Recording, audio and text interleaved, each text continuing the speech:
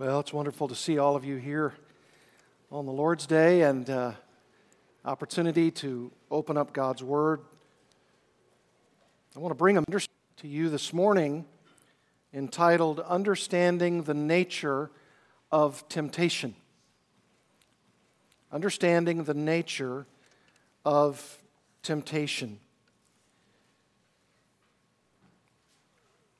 I remember a long time ago now, over 40, almost 45 years, that I first came to Christ, and I remember thinking long and hard about why, though Christ was in me, I was still struggling with the sin that remained in my heart. And what the Lord might be doing by allowing such sin to remain, and how I was to battle it and to defeat it, and what resources I might have to do so. And the more I grappled with it, the more I sought to understand it, I have enjoyed and profited, and so desperately need James chapter 1 in my life. So let's turn to James chapter 1, and let's see what riches are there for us so that we can understand the true nature of temptation. Now, for me, there are four very important biblical words that I see in James chapter 1 that will help us understand temptation and even to work toward saying no to such temptation and saying yes to righteousness and holiness. If you wanted an outline, I would suggest that these four words that we're going to talk a lot about would stand for that outline. And those four words, all of them contained in James chapter 1, could give us an outline of what we should occupy ourselves in this study. And those four words are, I'll give them to you up front, temptations. Temptations. The second word is trials. Trials. The third word is desires. Desires. And the fourth word is tests. Tests. Those are four very, very important words that James teaches us that would really give us the information, the teaching, the warning, and the blessing of looking at and standing against temptation in our lives. What is very interesting, though, in James chapter 1 is that these four words in each of their usages, actually three words if we want to be technical about it, in the context of each of these three words as they're given, you and I must see either a positive or a negative context in how these words are being used. Because the words themselves, three of them, are actually Greek words that could be used either in a positive or negative context, as I just said, but they're actually the same word. Let me show you what I mean. Let's talk first of all about temptation. Temptation. Listen to what James chapter 1, beginning in verse 2 says. I'm using the English Standard Version of the Bible, the ESV, and it says this: Count it all joy, my brothers, when you meet trials of various kinds. For you know that the testing of your faith produces steadfastness. And let steadfastness have its full effect, that you may be perfect and complete, lacking in nothing. If any of you lacks wisdom, let him ask God, who gives generously to all without reproach, and it will be given him. But let him ask in faith, without doubting. For the one who doubts is like a wave of the sea that is driven and tossed by the wind. For that person must not suppose that he will receive anything from the Lord. He's a double-minded man, unstable in all his ways. And then move to verse 12. Blessed is the man who remains steadfast under trial. For when he has stood the test, he will receive the crown of life, which God has promised to those who love him. Let no one say when he is tempted, I am being tempted by God. For God cannot be tempted with evil, and he himself tempts no one. But each person is tempted when he is lured and enticed by his own desire. Then desire, when it is conceived, gives birth to sin. And sin, when it is fully grown, brings forth death. Do not be deceived, my beloved brothers.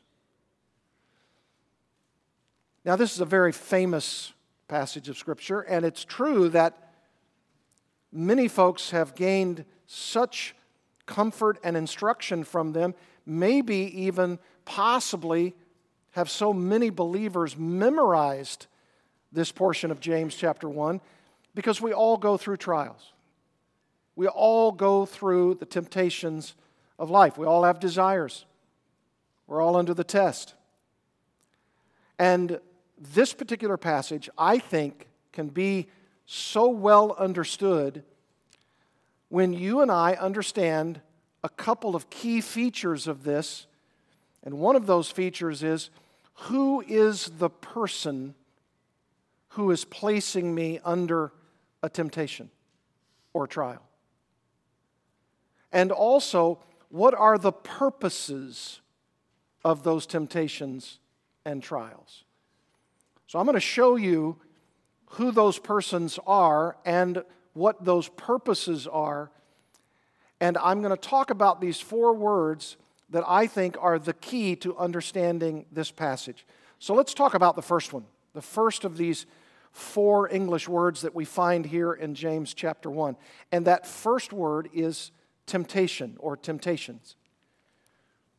And in order for us to do that, I want us to actually look sort of from the end of this passage, moving our way to the front of the passage. So let's look at verses 13, 14, and 15.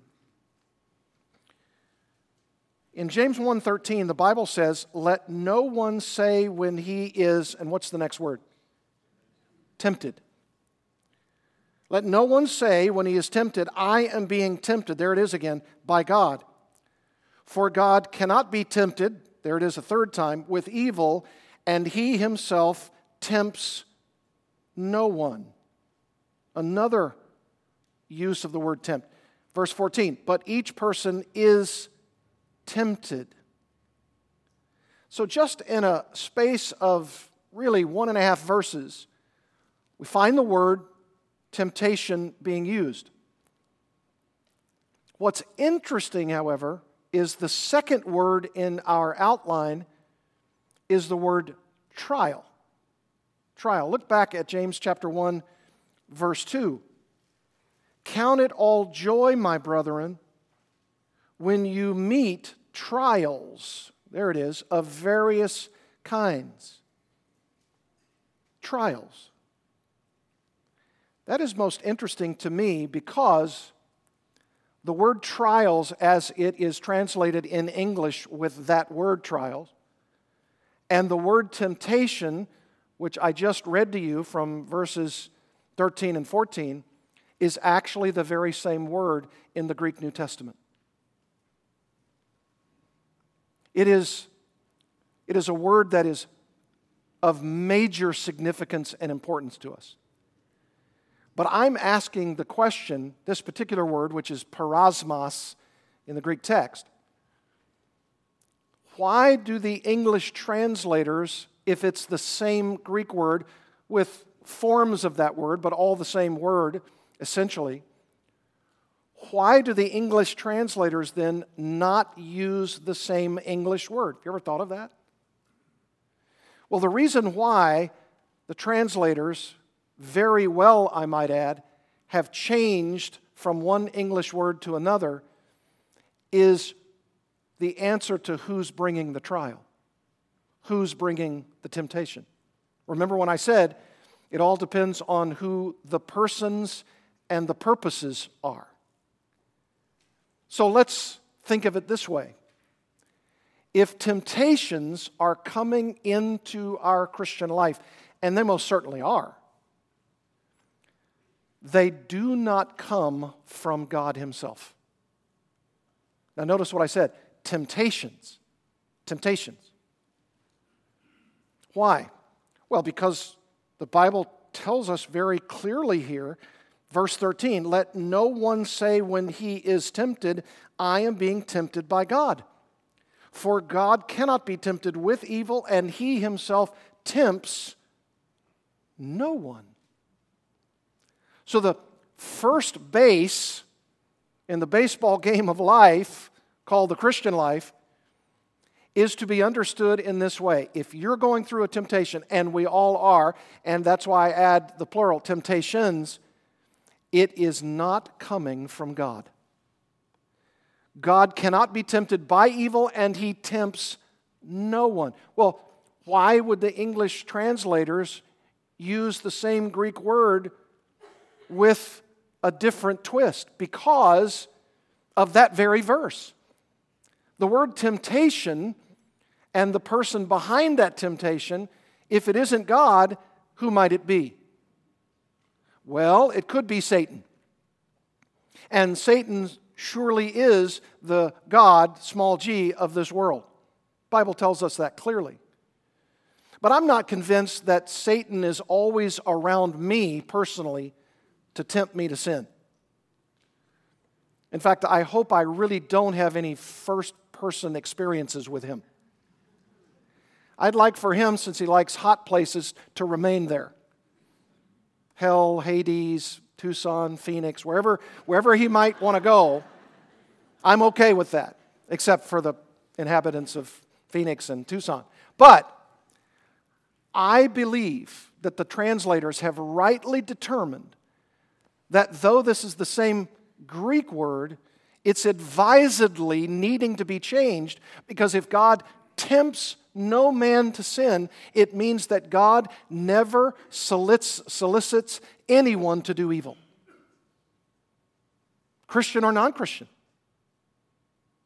God tempts no man, nor can he be tempted by evil. Therefore, when you and I have temptations in our lives, who is that coming from? Well, it's either coming from Satan, but normally not, I wouldn't think.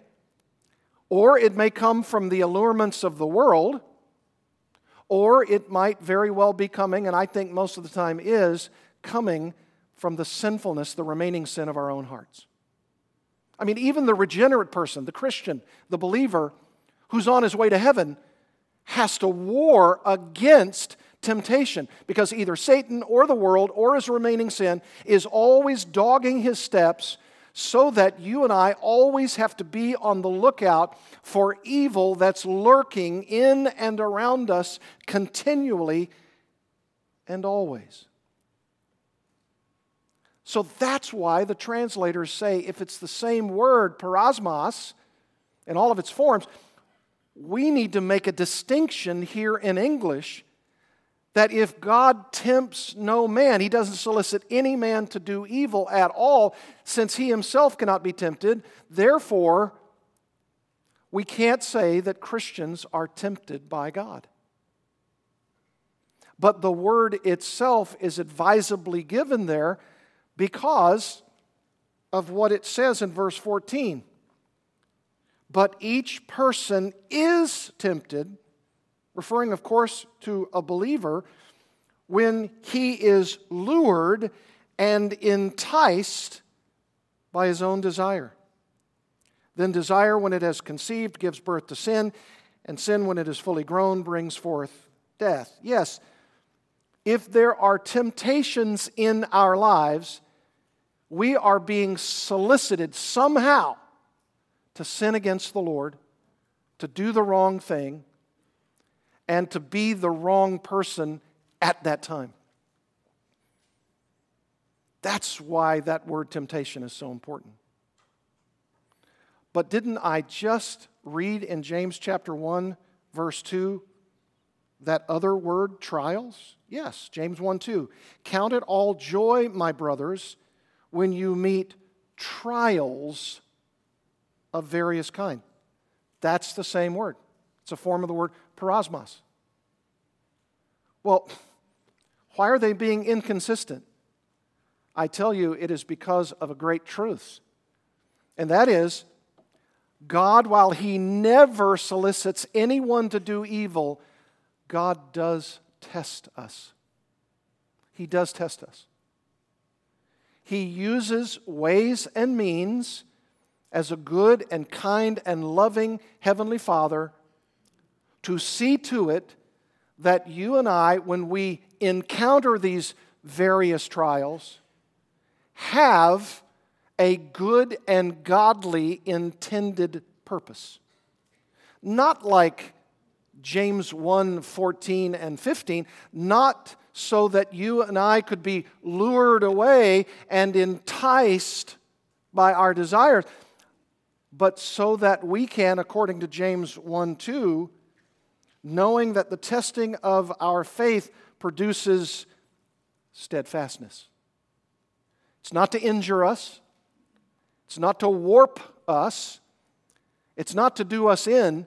When God, who solicits no man to do evil, yet brings trials in our lives, it is for the ultimate godly purpose of bringing us in a steadfast way all the way to glory. That's God's purpose. That's God's plan. And He uses trials, among other things, to bring us to steadfastness. Some of your Bibles may not use the word steadfastness. It may have the word endurance there. That's good. Or it may even have the word perseverance. That's good too. So whether it's steadfastness or perseverance or endurance, those are all good and godly outcomes. And so the Lord God most definitely brings into our lives trials of various kinds. Notice the plural, trials, not just one, but many, throughout the entirety of our Christian life, so that you and I could be steadfast, persevering, enduring, and for what end? It says, verse 4, and let steadfastness have its full effect. So that, in order that you may be perfect and complete, not perfect in the here and now, but a growing maturity in the here and now that ultimately will be a perfection in glory, so that you and I may be perfect and complete, lacking in nothing. And we have a lot of lack. A lot of lack of spiritual growth. A lot of lack in perseverance and steadfastness and endurance.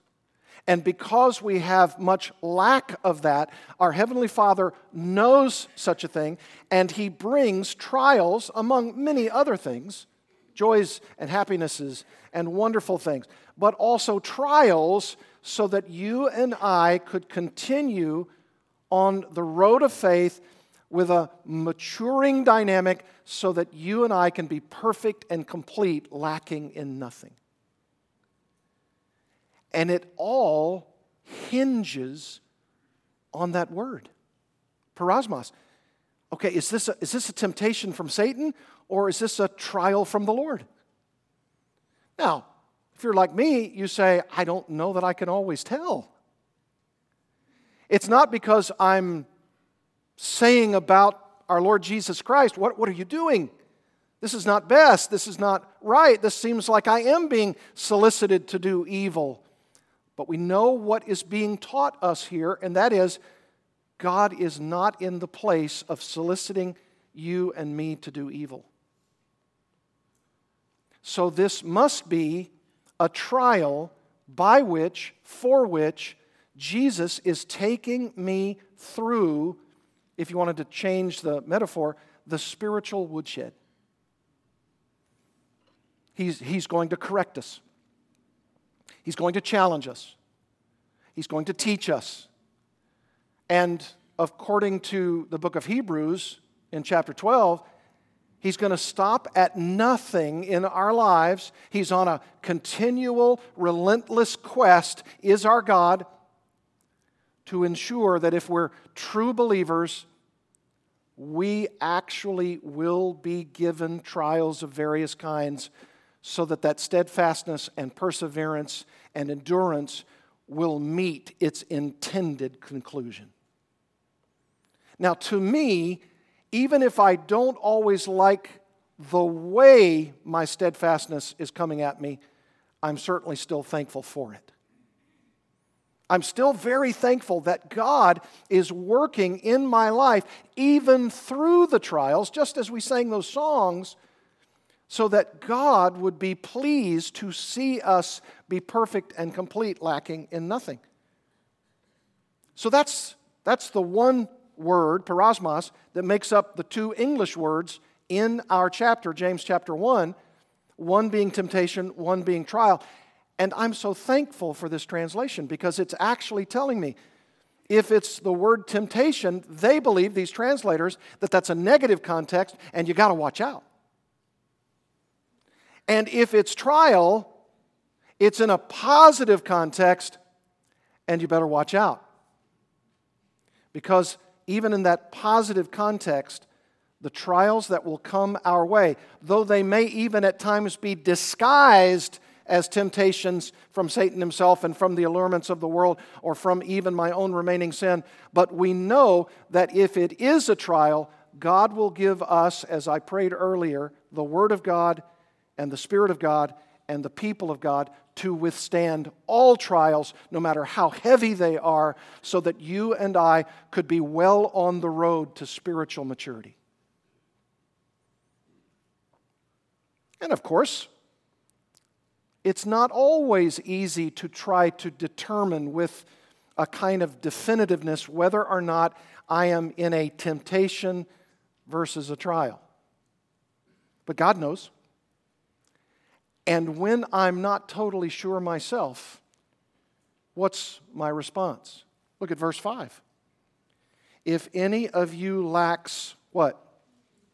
Wisdom, let him ask God. The one who's not trying to seduce you to do evil. He's not trying to solicit from you some evil action. And this good God is actually telling us through Holy Scripture that we can go to Him and ask for help. And in this case, wisdom help. And by the way, it's not some kind of airy-fairy, kind of mystical wisdom that's not in the Bible. That's not what's being referred to here. When it says, if any of you lacks wisdom, let him ask God. Well, we have God's complete, full revelation right here in this book. And because of that, we're asking for wisdom from the Word. Wisdom from the Word. And there is no other wisdom than we need than wisdom from the Word. And so we ask God to bathe us in Holy Scripture. Give me wisdom. Splash it on me. Water my mind so thoroughly through with wisdom that I'm able to understand, is this a temptation? Is this a trial? And how should I respond? Lord, first thing I ask, give me your wisdom. Give me your wisdom. And sometimes you and I are bereft of some of that wisdom because we're not availing ourselves of God's Word as we ought. We don't read it as extensively and meditatively as we ought. And sometimes, though, we do, especially if we're under this trial of epic proportions. And when we do, in addition to bathing ourselves in God's Word, we ask the Spirit of God to illumine our minds so that we would understand the Scripture rightly, and that we would ask not only for His illuminating power, but also His strengthening power so that we can withstand the temptation or the trial. And we also have the people of God, people in the body of Christ, people in the body of Christ in this local expression of that body who we can also go to and say, pray for me, help me. Or they can come to us and they're saying to you, help me, guide me.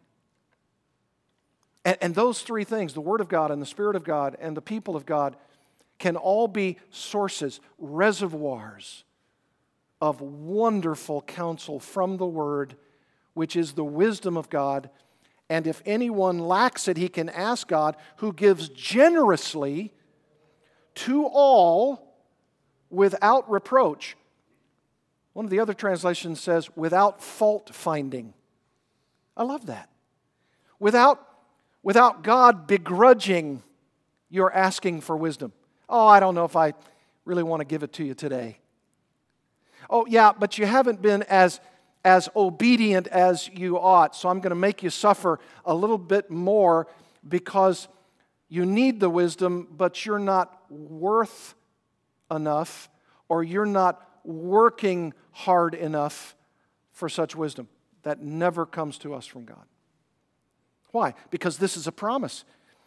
If any of you lacks wisdom, let him ask God, who gives generously to all without reproach, without fault finding, and it will be given him.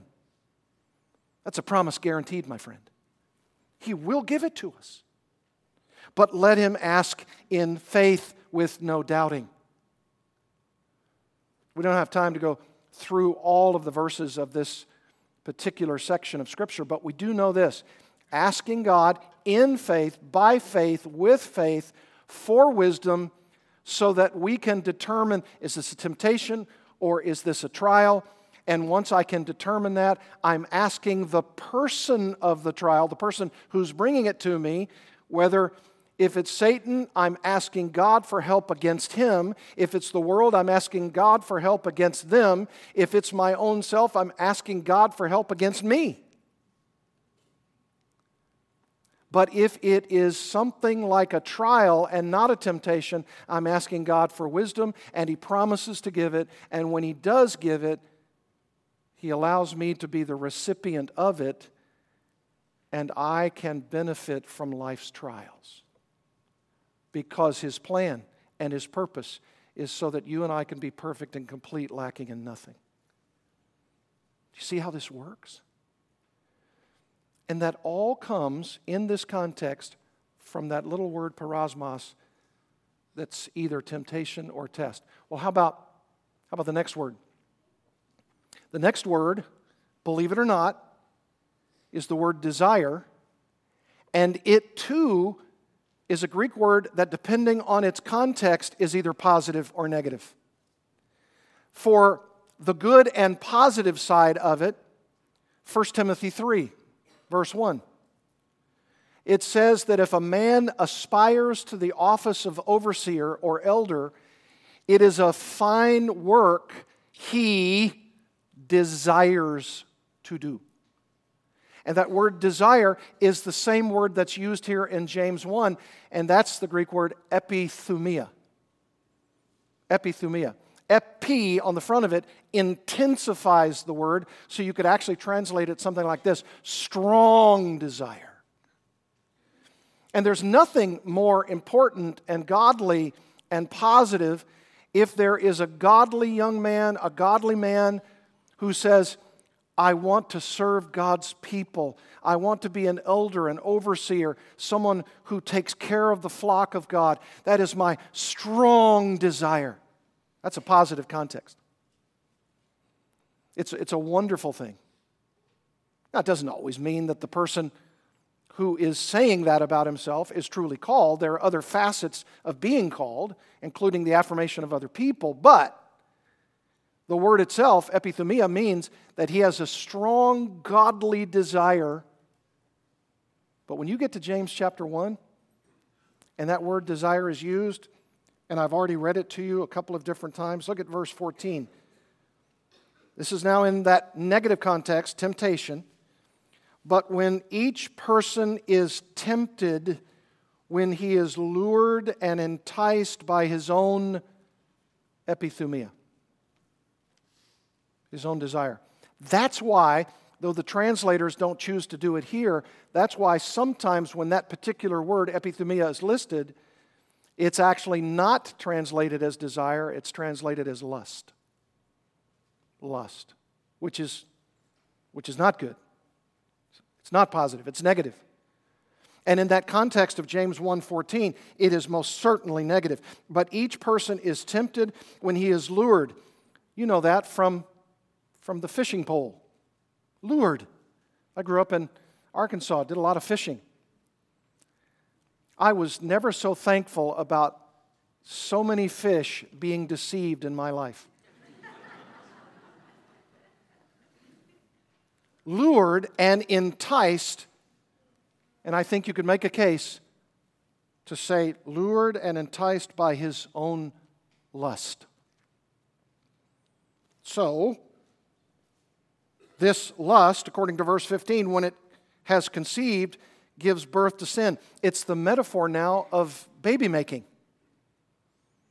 It's the idea that it started in the heart, it started in the mind, it started in the desire. And the desire was the luring of something for an illegitimate desire.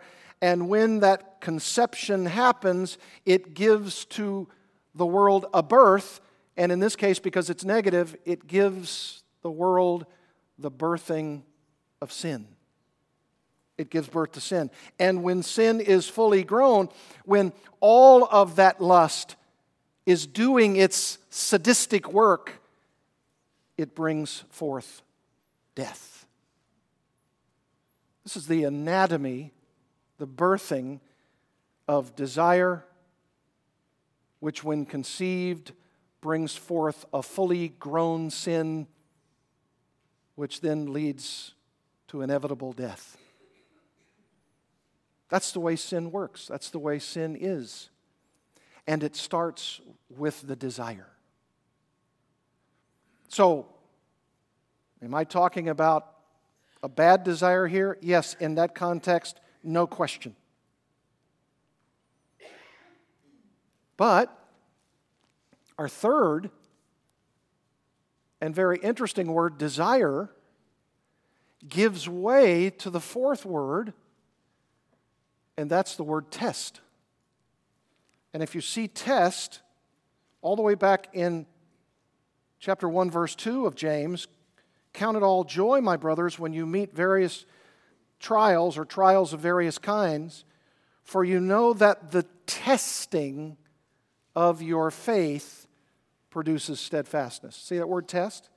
It's also used in verse 12. Blessed is the man who remains steadfast under trial, for when he has stood the test.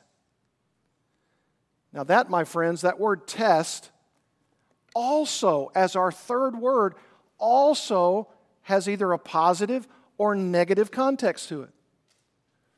The positive context to test is also related to the person and the purposes of either temptations or trials.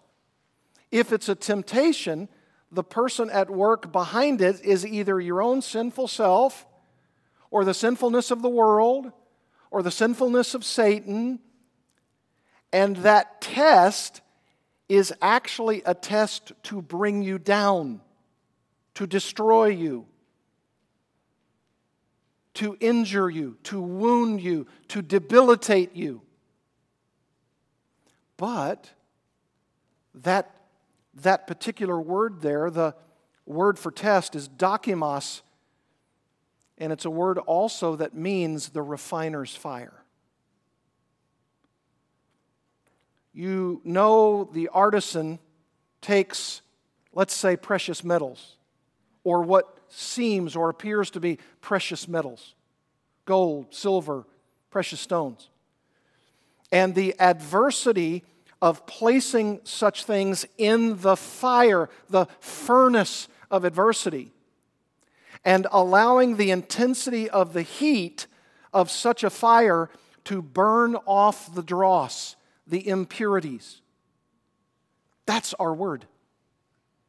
And the idea is, in a positive context, that you and I as believers are having constant, regular opportunities to be tested by the Lord. And to be tested by the Lord is an opportunity for all of the dross, all of the impurities, all of the sin to be extinguished, incinerated, so that you and I come forth like gold. That's the word test here. And if you remembered our scripture reading in 1 Corinthians 10, the word test is used there. It was a test, and with most of them, the Bible says, most of those Israelites, God was not well pleased. That's why they died in the wilderness. So the dokimos, the testing procedure is what God uses. And by the way, the Greek translation of the Old Testament has the use of this same word dokimos in it. If you want to write this down, Psalm 66:10. Psalm 66:10. For you, O God, have tested us. You have tried us as silver is tried. Proverbs 17:3. The crucible is for silver, and furnace is for gold, and the Lord tests hearts. Now remember, if someone comes along and says, look, I'm undergoing this huge test, and I'm failing miserably, and I seem to be out of it, well, ask yourself the question, is it a temptation to avoid, to stand against, or a test to pass? And if it's coming from God, there is no solicitation for you to do evil, and He will give you the Word of God and the Spirit of God and the people of God to withstand such a test, so that in that testing procedure, in the intensity of the fire's adversity, you and I will have all the impurities and the dross melt away, so that you and I are perfect and complete, lacking in nothing. So don't say no to the test. If you believe it's coming from the Lord Himself, say yes to the test. Proverbs 27:21 says, the crucible is for silver, and the furnace is for gold, and a man is tested by his praise. Wow. What's my reputation? What do people think of me? Well, you're going to go under the fire of adversity, the fiery furnace of testing, and we're going to find out. Or, you of course probably all know Jeremiah 17:9 and 10. The heart is deceitful above all things and desperately sick. Who can understand it? That's of course Jeremiah 17:9. But the very next verse is this: I, the Lord, search the heart and test the mind. That's our word, test. To give man according to his ways, according to the fruit of his deeds. And so here's what's so interesting. If the word peirasmos for temptation/trial is the one word, depending on the context, positive or negative, if the next word, epithumia, desire, is either one word, two spheres, positive or negative, so is dokimos. So is dokimos. The fiery furnace. And what is the positive? It's telling us right there. The Lord is testing your faith to produce steadfastness from your faith. You say, what's the negative? 2 Corinthians chapter 10, verses 3 to 5, where Paul tells those same Corinthians, in which I read to you a portion of chapter 10, and he says this, 2 Corinthians 13:5, beginning there. he says something very interesting, and he uses the word dokimos, but he uses it by putting a little a, little alpha, in front of the word that negates the word. Like we would say, atheist. That's someone who does not believe in God. He's not a theist. The alpha privative negates the word. He's an atheist. And Paul says in 2 Corinthians 13:5, examine yourselves, Corinthians, to see whether you are truly in the faith. And then he says this, test yourselves. Test yourselves. And then he says, to see whether you're in the faith or not. And then he says, I sure hope you are. I sure hope you are. So whether it's dokimos or adokimos, it's telling us in James chapter 1 that we are going to be tested if we're true believers, but we also may be tested and found out not to be believers at all. Especially those who have the kinds of desires, the lusts, which consume their whole lives. Whether they're people say they go to church, whether they're people who say, I love the Lord, from people who say, well, I grew up as a Christian, or I grew up in a Christian home, or whatever their claims are, if you're constantly and forever failing the test, it could be that you're adokimos, tested and found unworthy, tested and found not to be true and legitimate and authentic. The fiery furnace has been placed in your life, and your life has been placed in that furnace. And the examination is concluded by this sign, not genuine. Not genuine. Unworthy of the kingdom. This is what the Bible teaches us about trials. Positives, negatives, context, persons, purposes. And the person of God never tempts anyone, nor can he be tempted. The person of Satan, he tempts all persons at all times, and he can never do anything except solicit people to do evil. He's doing it all the time. And he's sucked the world into his mold, and they do it. And sometimes my own sinful heart, even when I am a Christian, allows me to hear the barking sounds of Satan, and I respond to him, and I do what he says. And then I confess my sin, and I ask Christ for forgiveness, and I'm ready for the next test, and when that test comes, I avoid the temptation, and I look at my desires, and I want to shred those desires like nobody's business. And I want to ask for grace, the grace of the Word of God and the people of God and the Spirit of God to take me and wash me and remake me and cause me to be steadfast and persevering. And when God gives me such grace, I say, this came from Him.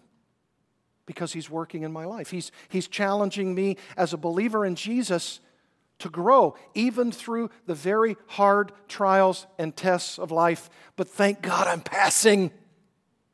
Thank God I'm passing. This is what James 1 is all about. I dare say it's probably a memory passage for all of us. Lord, when these trials come, please let me take God's word into my mind and say no to Satan and all his allurements, to say no to the kinds of temptations that I know are dangerous and they are murderous and they will nip at my heels until I ask for the resources of God Almighty to help me. And I ask other people around me to help me who are strong believers and maturing Christians. And I ask God to give me His grace and His power to withstand those things. And if that's you, and if that's you characteristically so, you can know that you are passing the test. And when you pass the test, you will come forth as gold.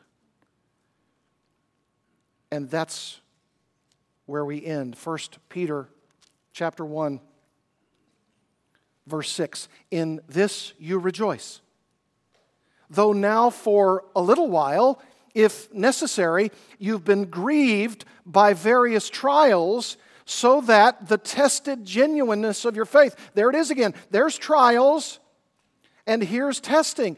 The tested genuineness of your faith, which is more precious than gold that perishes, though it is tested by fire. Yes, you've got to go through it. Yes, it will happen to all of us.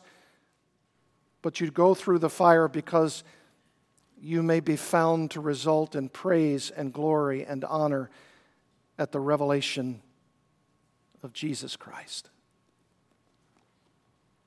Boy, this is a message for me. And I trust for you as well. Let's bow together in prayer. Father, thank you for